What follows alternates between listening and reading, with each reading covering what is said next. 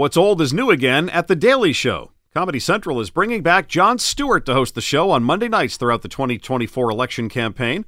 Alex Weprin, media and business writer for The Hollywood Reporter, is joining us on Drive Time. Always good to have Alex on. So Comedy Central had been searching for a new host for The Daily Show for months. What happened there, Alex? Yeah, I mean, ever since Trevor Noah announced his surprise departure, Comedy Central has been going through, dozens of rotating guest hosts from famous people like Sarah Silverman to the correspondents that were on the show. It became really clear that they didn't have a clear path forward. And so while the Jon Stewart news was very surprising, I do think that Comedy Central realized they needed some sort of plan, some sort of long-term solution, and Stewart gives them that. So he hosts on Mondays. I assume he's probably going to give the show's ratings a shot in the arm, right? Yes, I think it's pretty clear that when Stewart returns, it's going to give The Daily Show a big shot in the arm in the ratings. At the same time, it's also worth noting that, The Daily Show is just not the show it was when Stewart left, many years ago. It's available to far fewer people. There's far fewer people that pay for cable TV these days.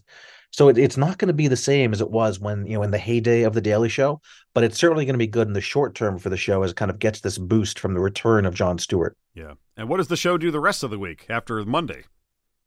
So the plan is to have the other Daily Show correspondents host on a rotating basis the rest of the week. They're already familiar faces to loyal viewers of the show, and maybe for people that haven't watched in recent years that are tuning in to see Jon, I'm sure they'll reintroduce them to those viewers. So that's the plan. The other correspondents will host the rest of the days, and Stewart is going to host on Mondays and also executive produce. So you'll kind of see his, or at least hear his voice in the other days of the week as well. You mentioned, Alex, how it's a different world from just an election or two ago. I guess back to 2016, you'd have to hearken for The Daily Show and all the fun it had then. You mentioned how there's just not as many eyeballs because not as many people are paying for cable. Is it just more competition, too? A lot more election content, parody or otherwise, on social media and the like? Yeah, I mean, if you're a viewer who is interested in kind of comedy or political comedy, there's no shortage of options. More likely these days, you're going to be getting that on TikTok or YouTube than cable television. That's just the way things are these days. That being said, there's still a room for a show like The Daily Show. Other places like Netflix have tried to kind of explore that area with less success. So if they can pull it off and really make it essential, and for that matter, make it work on digital, on streaming as well, maybe people watch it the next day instead of live at 11 p.m. It could survive. It could even thrive. It's just a matter of adapting to the times and recognizing that, 2024 is not 2015. It's a whole other world. Yeah, it is amazing how much has changed. How about for Jon Stewart coming back? He had tried something else recently that didn't work out. What happened there? Yeah, it was very surprising. So Jon Stewart returned to television on Apple TV Plus. It was a show called The Problem with Jon Stewart.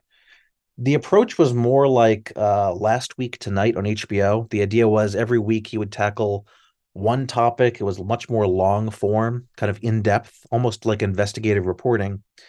It was a little unusual. The reviews were not great. It didn't seem to really have huge numbers that we can tell. But Apple did renew it for another season until apparently Stewart walked away last year. Now, it's still not entirely clear why this happened, but our reporting indicated that there was some dispute between Stewart and his company and Apple on some of the topics they plan to discuss, which included artificial intelligence and China. So, it sounds like Apple and Jon Stewart just kind of couldn't agree on some things, and so Stewart decided to walk away. Still, returning to The Daily Show was a big surprise.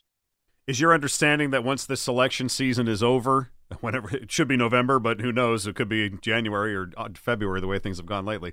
But once the election season is over, does Jon Stewart leave or does he still stick around at The Daily Show? So Stewart is committed to hosting The Daily Show this year. And my understanding is that he has the option to continue next year if he wants to do so. In either situation, he has been named an executive producer of The Daily Show. So he will have a role in the future of The Daily Show, even if he himself does not host it long term. That's kind of where things are. That being said, if he does return and he enjoys it and viewers seem to like it, I think Comedy Central would be happy to keep him long term. Alex Weprin at The Hollywood Reporter. Good stuff. Thanks, Alex. Thank you.